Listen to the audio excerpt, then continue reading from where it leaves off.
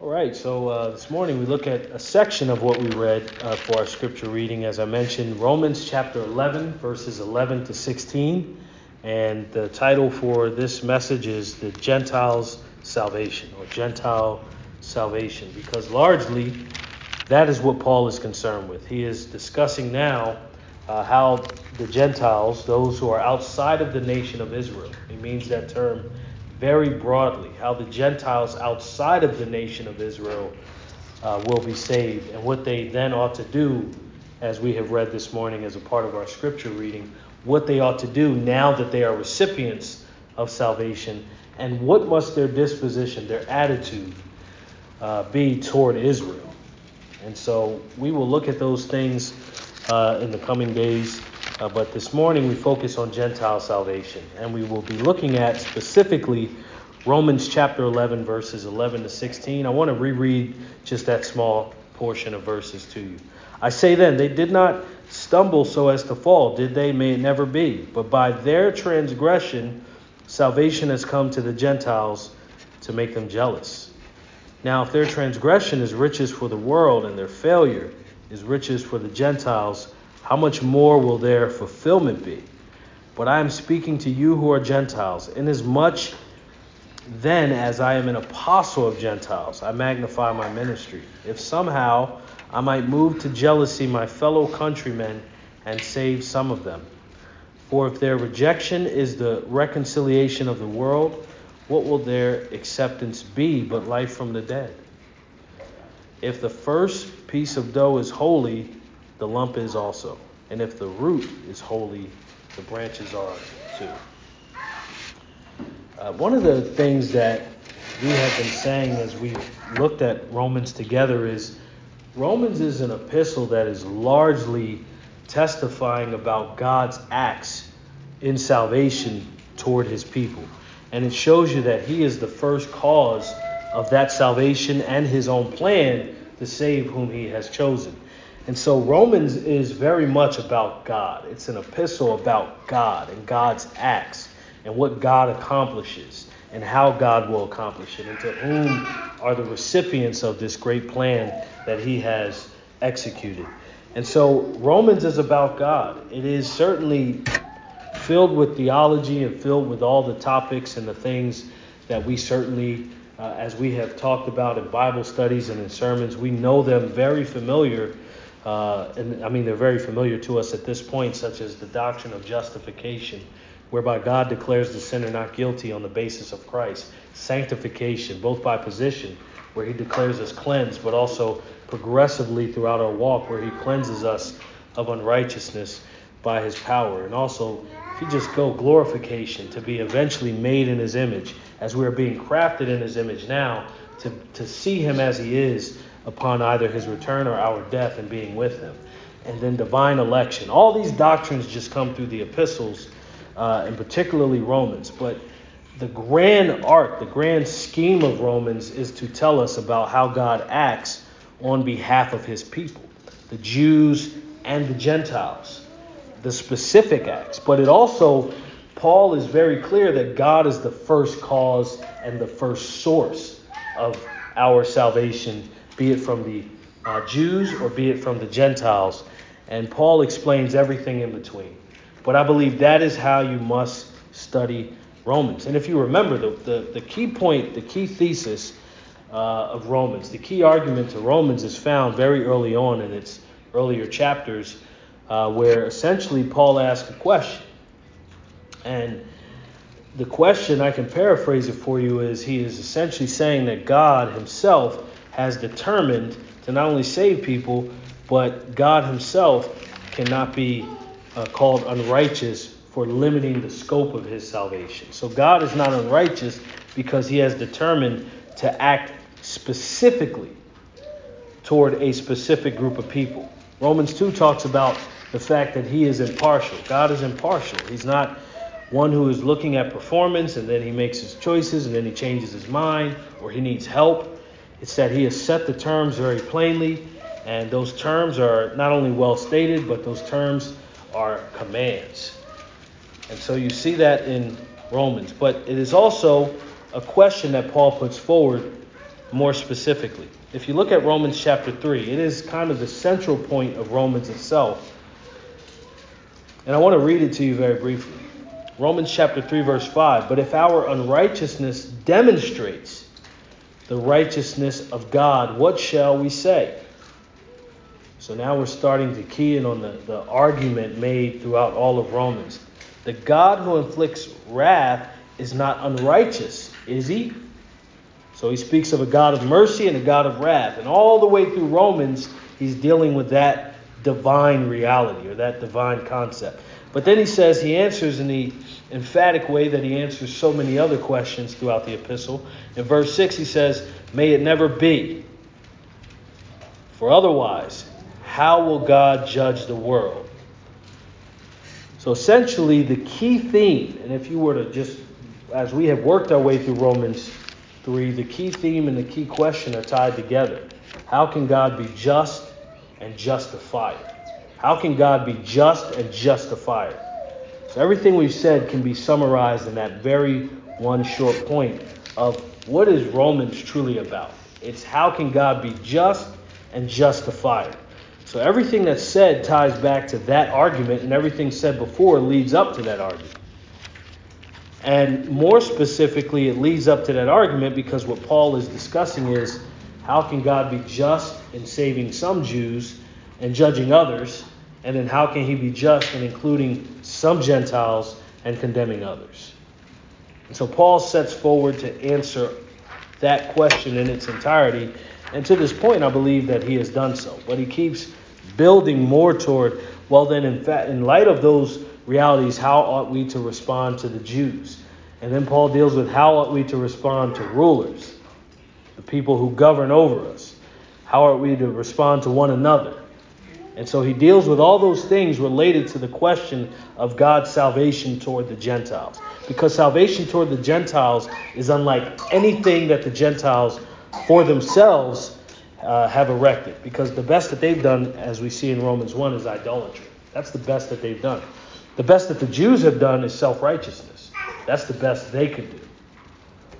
So to our previous context, we have some overlap this morning because the last time we were together, we did look at Romans 11 just a little bit. But Paul begins to transition, as I mentioned, to the meaning for Israel's salvation.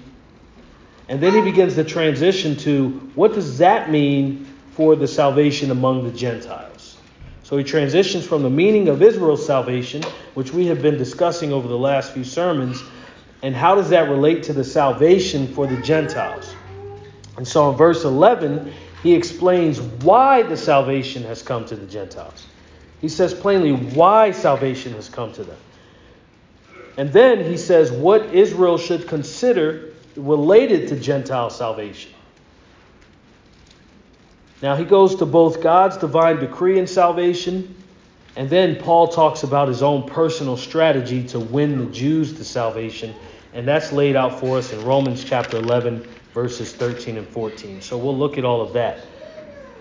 But let me say this. First, there are no distinctions. Listen to this. There are no distinctions related to the original spiritual standing of both Jews and Gentiles. It is why the Bible says what it says about salvation. It says that there is neither Jew nor Greek related to the scope of God's proclamation of his gospel to save. And therefore, there is no distinction about who can be saved among Jews and Gentiles.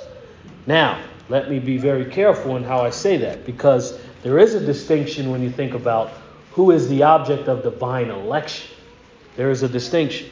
But there is no distinction about that original spiritual standing of both Gentiles and Jews. What I mean by that is what Paul says already in Romans. All have sinned and fallen short of God's glory.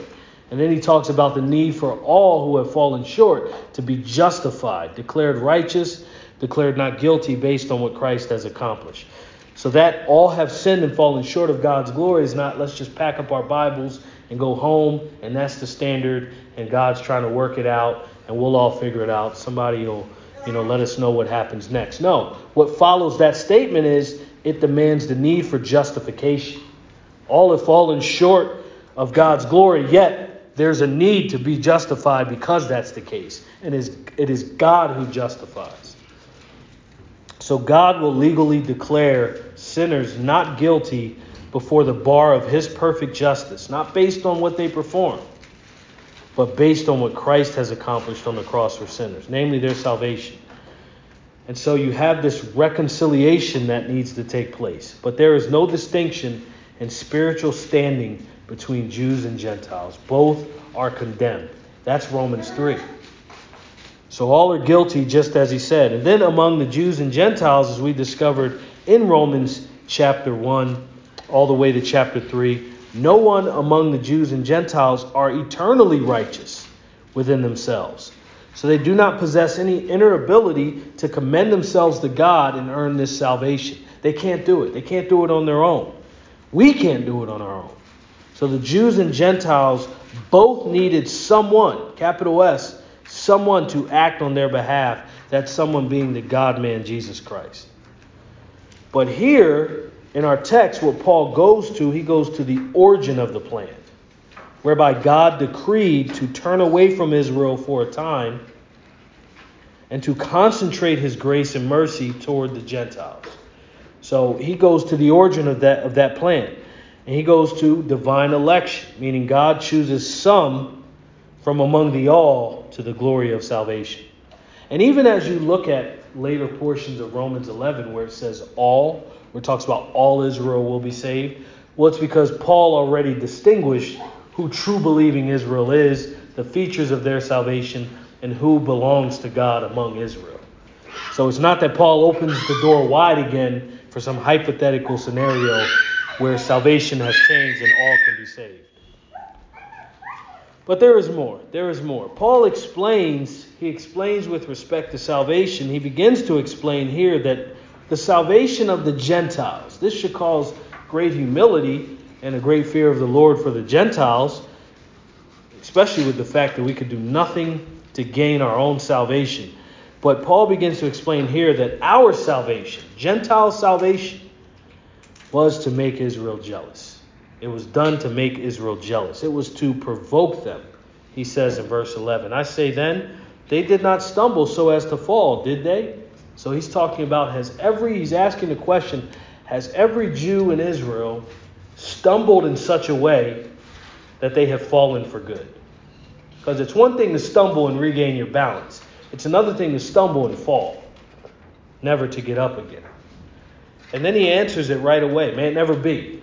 May it never be. Because he says, but by their transgression, salvation has come to the Gentiles to make them jealous. So the Gentiles are not the divine affection, the recipients of divine affection from God on the simple basis that they have done anything to earn it.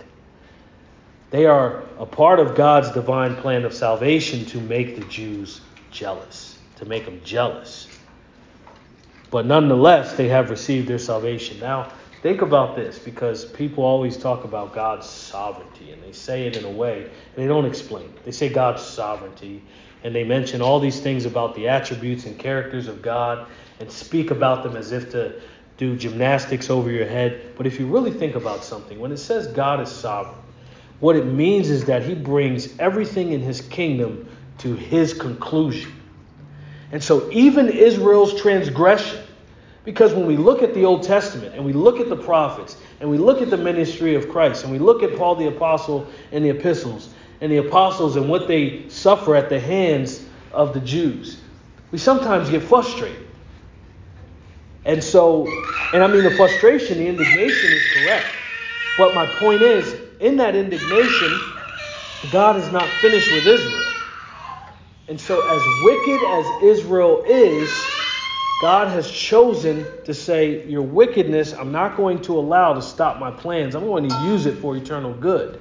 And then he turns away from them for a time, and in their transgression decides, I'm going to save the nations.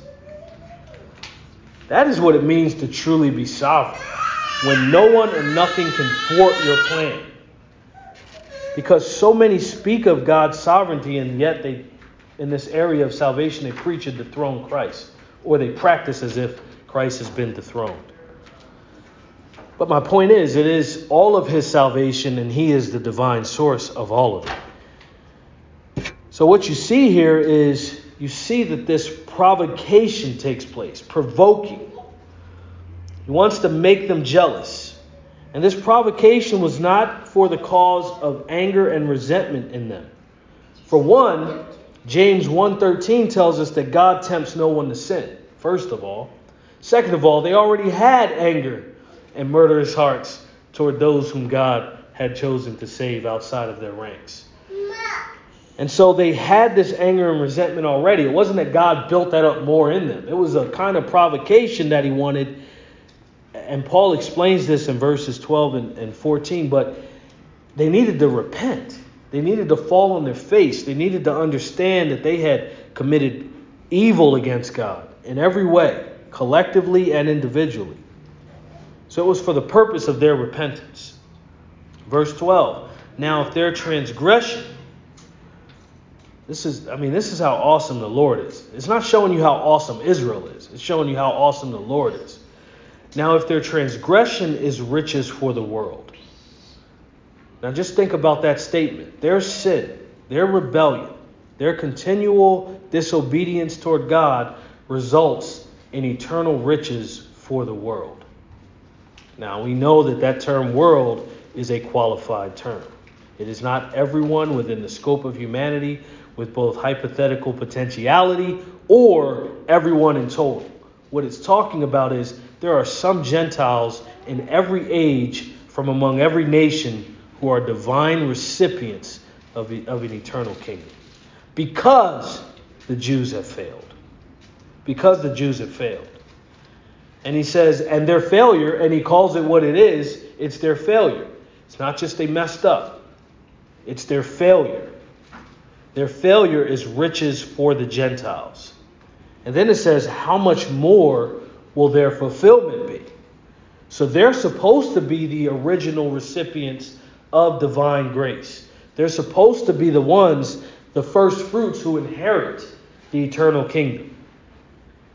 And in their failure to obey, in their failure to worship Yahweh as they ought, and they did indeed fail, the Gentiles are now brought into the plan. But it also says, how much more will their fulfillment be? Well, guess what that says? There will be a fulfillment. There will be a fulfillment. And we have spent the latter part, or actually the beginning part, but we have spent the beginning part of our study looking at Romans 9 to 11, where Paul explains all of that. He explains who is the true Israel. He explains who is the true Israel. But they have transgressed, they committed sins against God, they've failed to maintain the standing of perfect righteousness and obedience before God. They miss the mark continually. That's what sin is. They miss the mark continually, and that mark is perfection, perfecting holiness. But their transgressions, their trespasses, their sins have meant for the glory of and the riches of the world around them. So that's what happened. That's why you and I exist today as we do. Now, again, this does not mean for every person and nation without exception, because here we are not talking about temporal glory. The glory of material kingdoms and the things of those kingdoms that they would pronounce for themselves as glorious, those things pass away. We're talking about eternal matters. So in view here is eternal glory and eternal salvation. That's their fulfillment. It's not simply their standing as a nation or being recognized as a nation or others recognizing them as a nation. It's not simply that they come into a situation where we're happy with the small concessions of a small few joining a church fellowship. That's not it. He's talking about total, complete fulfillment and restoration of the nation itself. And they will worship their Messiah. They will worship their Messiah. That is, they will not worship a man. They will not worship the Antichrist. They will not worship the church. They will worship the Messiah.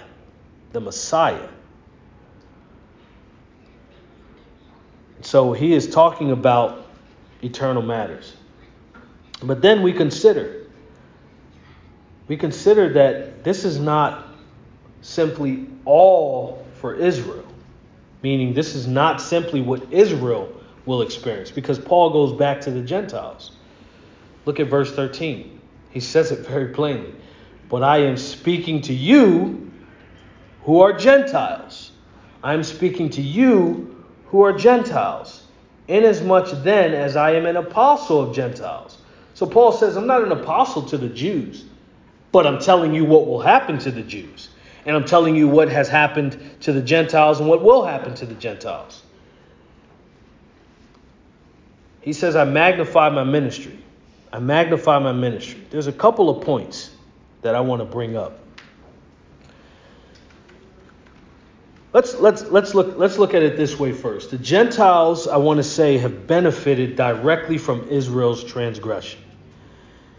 And as I've said, it ought to be. This is how you know someone truly believes and has faith in God's plan to save Jews and Gentiles. This is how you truly know. It ought to be a cause for humility and eternal thanksgiving as we look inward and outward. As we look inwardly, we say we didn't deserve any of this. And in fact, left to ourselves, we would be recipients of divine wrath. We weren't seeking them. We couldn't find them. We couldn't perform our way there. We only had wickedness. Romans 1 shows that. But this humility and eternal thanksgiving should not only be a part of it, but it should be a part of how we think about the fulfillment of remnant Israel. That should also cause within us humility and eternal thanksgiving. It's one thing to celebrate our own salvation as Gentiles. It's another thing to celebrate what will be. So that is also the hope of the Gentiles, that God will fulfill his plan among the Jews. That's the hope of the Gentiles. Well, why is that the hope of the Gentiles? Just because they're a people? No, because you're centering that hope around the Messiah. That is a part of the grand plan of Jesus Christ himself. So when we talk about the glory of Christ and people don't talk about Israel, you're not really talking about the glory of Christ, because Christ is concerned with what he will accomplish with both the Jews and the Gentiles. So this isn't when he says in verse 12, how much more will their fulfillment be? This isn't a hypothetical statement or a wish. He's not wishing it'll happen. He's not just making a statement saying, I hope that they'll be fulfilled at some point. Who knows? Because that would cancel out everything that we have been studying to this point and the certainty that Paul gives that these things will come to pass. But it is reality given our context. It is reality given our context of what precedes what we're in this morning and what follows. Paul speaks with certainty. Some from among the Jews will be saved by grace through faith in Jesus Christ at wholesale. It will be visible and it will be accomplished. But verse 13, but I am speaking to you who are Gentiles, he says. Paul is instructing the Gentiles related to Israel's salvation and their eventual reconciliation to God. But he is also explaining, listen to this, and Paul does this in his epistles. He explains why he does what he does. He doesn't just do it and say you all should follow. He says, here's why I'm doing what I'm doing. Here's why I travel where I travel. Here's why I go speak where I speak. He's explaining why he has conducted his ministry in the fashion he laid out in Romans chapter 1, verses 16 to 17. When he starts to speak to the Gentiles, he tells them, this is why I'm going into the synagogue first. This is why I'm traveling to these lands and trying to win the Jews. Because in Romans chapter 1, verses 16 to 17, he says, for I am not ashamed of the gospel, for it is the power of God for salvation to everyone who believes, to the Jew first, and also to the Greek. So Paul's task given to him by God, listen to this, was indeed to be a messenger to the Gentiles. That's what he was. But to within that explain the purpose of Israel. This was Paul's task. To explain the purpose of Israel related to the Gentiles very clearly. So this was no secondary matter, as none are in the scripture at large. There are no secondary matters. The point that I'm making to you is you have all these academically arrogant views that attack God's plan towards saving remnant Israel. And all these trite remarks and all these things that people say and they take scripture out of context because they think their lives are filled with performance and works righteousness. So they're happy because in their minds they think that they have worked and earned their way to righteousness. And so therefore they are not unlike the unbelieving Jews who were angry that God turned to the Gentiles in the first place. They are angry that God would give grace to Israel who abandoned him so visibly. Because they themselves, these unbelieving evangelical academics, they believe that God himself needed their help. So they erect all these views. And why that's a problem is because Paul's ministry was centered around explaining the purpose of Israel. That was his ministry. He wanted to explain the purpose of Israel to the Gentiles. So he went to the Gentiles and said, here is what God will do for Israel. Here's what he's done for you. And here is what ought to be your response. And he lays it out so simply.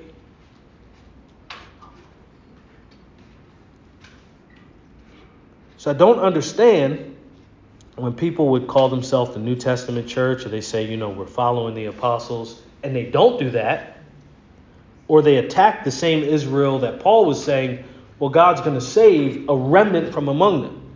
And salvation is along the same terms.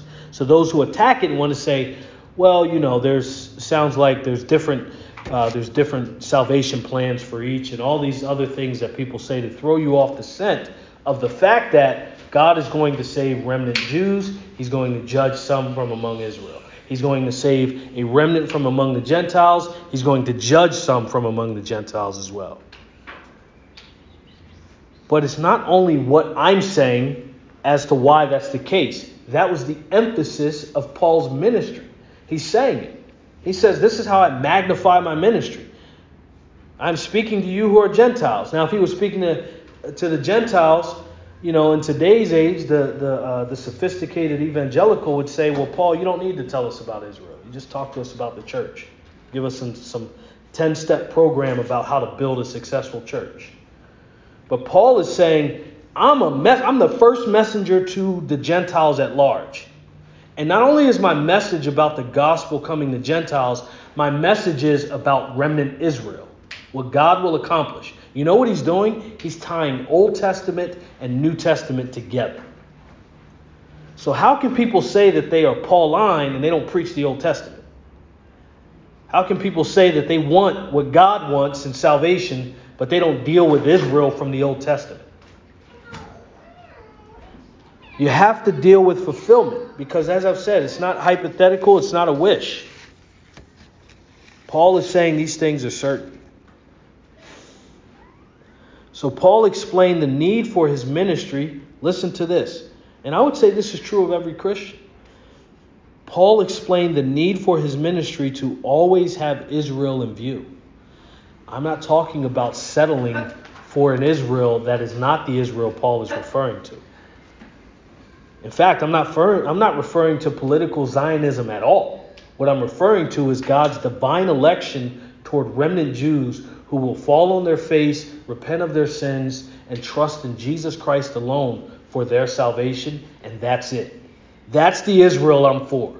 That's the Israel we should all be for. But that's the Israel that is always in view in the message concerning Christ. That is not anti-Semitism. That is not being culturally insensitive. No, that is telling the truth. Because guess what? I'm no different from them apart from saving grace. I'm no different from them. The Gentile is no different. And that's what Paul deals with for most of Romans 11. We're no different in the means by which we had to be saved by Christ alone through his cross work, and salvation by God the Father through him. But Paul makes Israel a concern, a chief concern, even though he was a minister to the Gentiles. Even though he was a minister to you want to be relevant, you have to preach concerning Jews and Gentiles. That's how you remain relevant and timeless. You have to preach concerning remnant Israel and Gentiles. That's unpopular, a very unpopular position today. It's unpopular. But as I've said, it's very popular to talk about an Israel that is not the Israel to which Paul refers. I'm talking about political Zionism. I'm talking about the politics behind establishing a nation and establishing that nation on tradition, a tradition that excludes Jesus Christ himself, and then saying that that is the Israel that we should be for. No, that is not what the Bible teaches. That is not what the Bible teaches. And I love humanity too much to pretend that's what the Bible teaches. It's not hate teaching. I love those crafted in God's image. So therefore, you have to make it plain what that means. Who are they?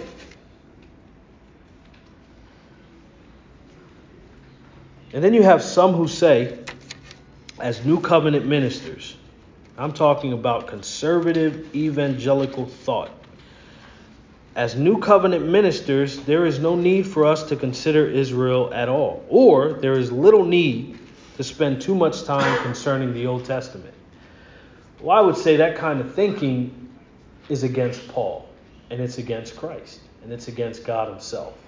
Because Paul is going to the Gentiles and saying, let me tell you about remnant Israel. So today's minister, because these things have not been fulfilled yet, today's minister is above that? I would say no. But I would also say that we don't get to take shortcuts and establish an Israel of our own fancy, of our own imagination, and then say, well, let's move on to the Gentiles. It's more lucrative. No, you have to speak as the text speaks and concern yourself with the true Israel. But listen, it's not only what Paul was saying, where he locked arms with God's divine decree and purpose concerning Israel. Paul's ministry to the Gentiles. This is a very important point. Paul's ministry to the Gentiles was meant to provoke jealousy among his fellow kinsmen and to see to their salvation.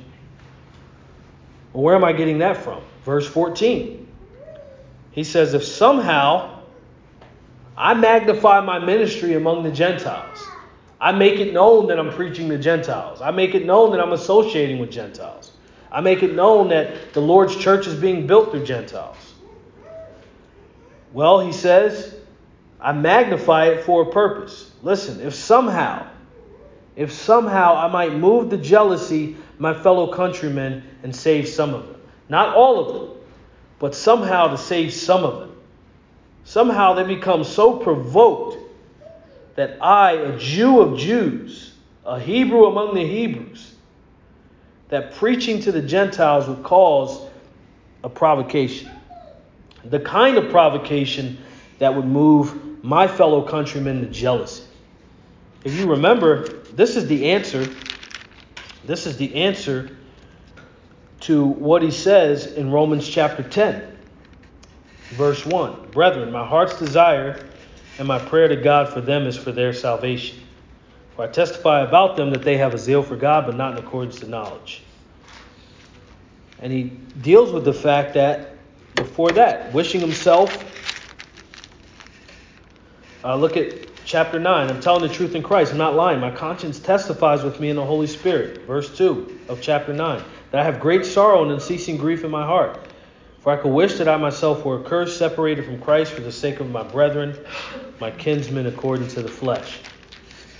What Paul is explaining here is that he doesn't have to be accursed and separated from Christ. Impossible as it is in his case. Because he was in Christ and of Christ. But I'm saying the solution was then I have to continue instant, fervent, consistent in my ministry among the Gentiles so that I can move the Jews to jealousy. So that is why I minister to the Gentiles. So my point is, the apostle to the Gentiles is preaching to the Gentiles to make the Jews jealous because that's what God wants to accomplish in the salvation of the Gentiles. A sound Christian and a sound ministry, not just from a minister or preacher, but I mean a sound ministry of every Christian, is to be completely aligned with the will of God. It's not the numbers. It's not the fanfare. It's not the popularity and acclaim. Because Paul went in another direction. But the direction he went was exactly what God wanted. It was exactly what God had decreed. This is my salvation plan. So Paul said, I'm not only going to talk about it, I'm not going to lecture about it, I'm not going to just write books about it. What I'm going to do is I'm actually going to practice what God wants. I'm going to go into the synagogue. I'm going to be beaten, imprisoned, torn down by both Jews and Gentiles. They're all going to attack me. But this is what God wants, scope and sequence. He wants me to preach to Israel. He wants me to talk to the Gentiles about Israel. And he wants me to tell Gentiles who may become puffed up and arrogant that they are not special in and of themselves, but that in the timeline of God's divine plan, they are experiencing salvation so that Jews become jealous and are brought to salvation in Christ. He explains it so plain. There is great freedom in simply doing what God has decreed and just walking in the reality of what God has commanded us to do. There's great freedom in that. There's great freedom. I didn't say it's easy. I didn't say there's great acclaim. I didn't say that there's celebration. But there is great freedom. And Paul was a man who was truly free because that's how he ministered. God, you want to reach the Jews first? Okay, I'm not just going to talk about the Jews. How about I go into the synagogue and preach to them? So Paul's ministry to the Gentiles was meant to provoke jealousy among his fellow kinsmen, to see their salvation. Paul wanted some of them saved. He already made that point. He said it. Well, why? Because for many of them, he'll speak about this later in Romans 11, for many of them, a permanent hardening had taken place. But for some of them, the hardening was partial. And Paul didn't exactly know who was who. But he knew that the partial existed in every generation. Well, why? Because Paul taught concerning the remnant. He believed God's words concerning the remnant. For there would come a time when they would hear the cry of repentance and fall on their faces and repent. Some of them. But this was not only Paul's hope. It was one of Paul's motivations. This was his motivation. That's a key thing to consider. It was his motivation behind his Gentile ministry. It was his motivation. He always had his eye on Israel. You would think that if anybody should say, forget Israel, it was Paul. They persecuted him. They called him a false teacher. They caused disruptions in every city to try to stop his ministry from going forward. But Paul always had his eye on them. He always had his eye on them, not to rejoin them in their present state, but so that in his ministry he could provoke them. Well, then that tells me he sees the Gentiles who are recipients of divine grace as privileged. Well, why are they privileged? Because they receive an eternal kingdom. They have salvation. So he didn't pity them. He didn't say, poor you. You all don't go to a mega church where they're teaching you about golf and marriage and all this other stuff. Poor you. He didn't say that. You know what Paul said? You're the recipient of divine grace. You have an eternal kingdom. You are privileged. But I always have my eyes set on those who are lost. I always have my ministry set on those who are lost. I'm speaking to you because I love you, but I'm speaking beyond you because there's so many who don't have what you have. But you are privileged. I don't care if it were two of you in here who believe divine election, you were saved by grace through faith in Christ. You are privileged. So now I have to consider not only you, but I have to think about those who aren't privileged. Well, works righteousness, you can't get here. Because in works righteousness, you're always performing. And you're only dealing with people who you believe can attain to your standard. But when you believe in divine grace, you always have your eye on the lost. You always have your heart set on the lost. God gathering them in, being reconciled. He always had his eye on Israel. And I would say directly, we should always have our eye on Israel. Again, I'm not talking about political Zionism, headlines. We should always have our eye on God's plan for Israel related to what he's laid out for the remnant, according to divine grace and salvation. Paul did not conveniently redefine who Israel was. He didn't conflate them or blend them with the Gentiles. He wanted Israel to see the salvation of the Gentiles and be saved for themselves. This is what God has decreed. I'm convinced in every age where there's like a prevailing wickedness or religious deception, the answer is to be so fervent and consistent in ministry, to watch people grow in their sanctification, and that be a testimony about what God is accomplishing in them. That's the fight. For them to see the actual power of God. Instead of people thinking they have the power of God working through his word. But he wanted Israel to see the salvation of the Gentiles. He wanted them to be saved. Well, why does he want that? Because that's what God decreed. He wants what God decreed. That's called a Christian. A Christian wants what God has decreed. Well, why are there so many ministers and ministries and things that are just doing things that God hasn't decreed? They don't want what God has decreed. They want what they want for themselves. They want what Satan has blinded them to. But it is to want what God has decreed. And they're out there. They're out there. Not making the case that they only exist where we are. They're out there. But that is the measurement. That's the test. That's the standard. Wanting what God decreed. That's the standard of sanctification. I want what God wants. I want God's will. And I want to accomplish it. I want to live according to it. So then you see here the connection as we look to close. You see the connection between verses 14 and 15. If somehow I might move them to jealousy, my fellow countrymen, and save some of them. For if their rejection is the reconciliation of the world, what will their acceptance be but life from the dead? He frames it in the form of a question, a rhetorical question. But I will say this shows God as all-powerful. Because, as I said before, he even made it to where Israel's rejection meant that the Gentiles would be reconciled.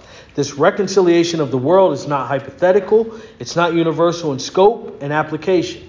It is actual reconciliation of actual Gentiles, some of them from among the entire population.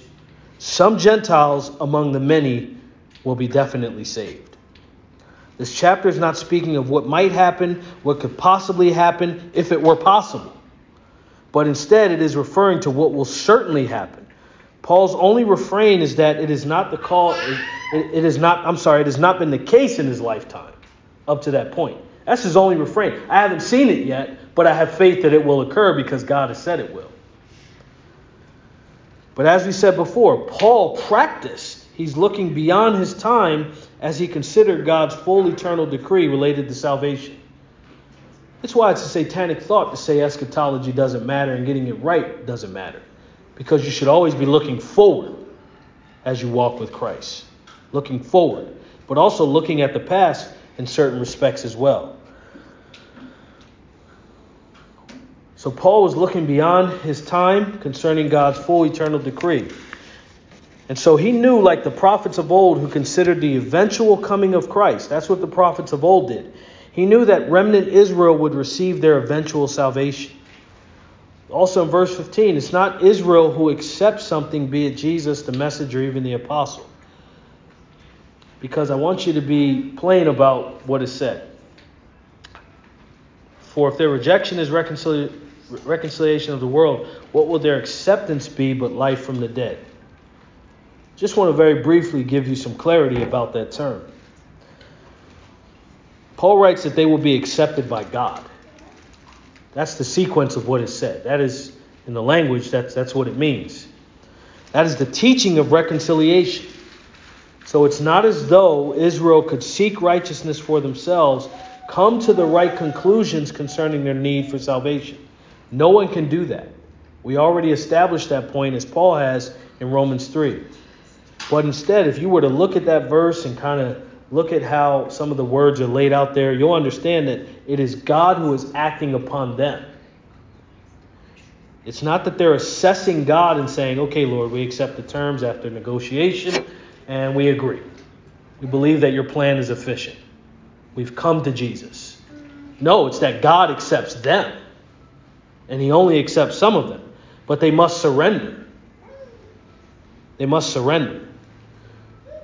So it's not an equal negotiation. It's, here's the plan, you must surrender. So they have to come to terms with the salvation before them. But only some will. And we long for that day. You and I, we truly long for that day. So the idea here is essentially this. When we think about verse 15, what will their acceptance be but life from the dead? The idea here is Israel is being received into the kingdom of God. That's the idea of that phrase. Israel is being received into the kingdom of God. It's not their assessing the kingdom of God and coming to a decision. Because that would negate everything we said concerning works righteousness, concerning no one seeks after God. Literally as it's constructed, the idea here is being received into the kingdom of God. God is receiving them. For they have already rejected. They've already rejected the message. So it's not they're going back and forth and somehow, at the 9th hour or at the 12th hour, they decide, okay, I'm going to the Lord. I'm going to be with him. No. They've already rejected, so God must act upon them. But their rejection alienated them, bringing salvation to the Gentiles to provoke them. And their acceptance, not them accepting, but God accepting them, will result in eternal life and escaping eternal death. Let's pray.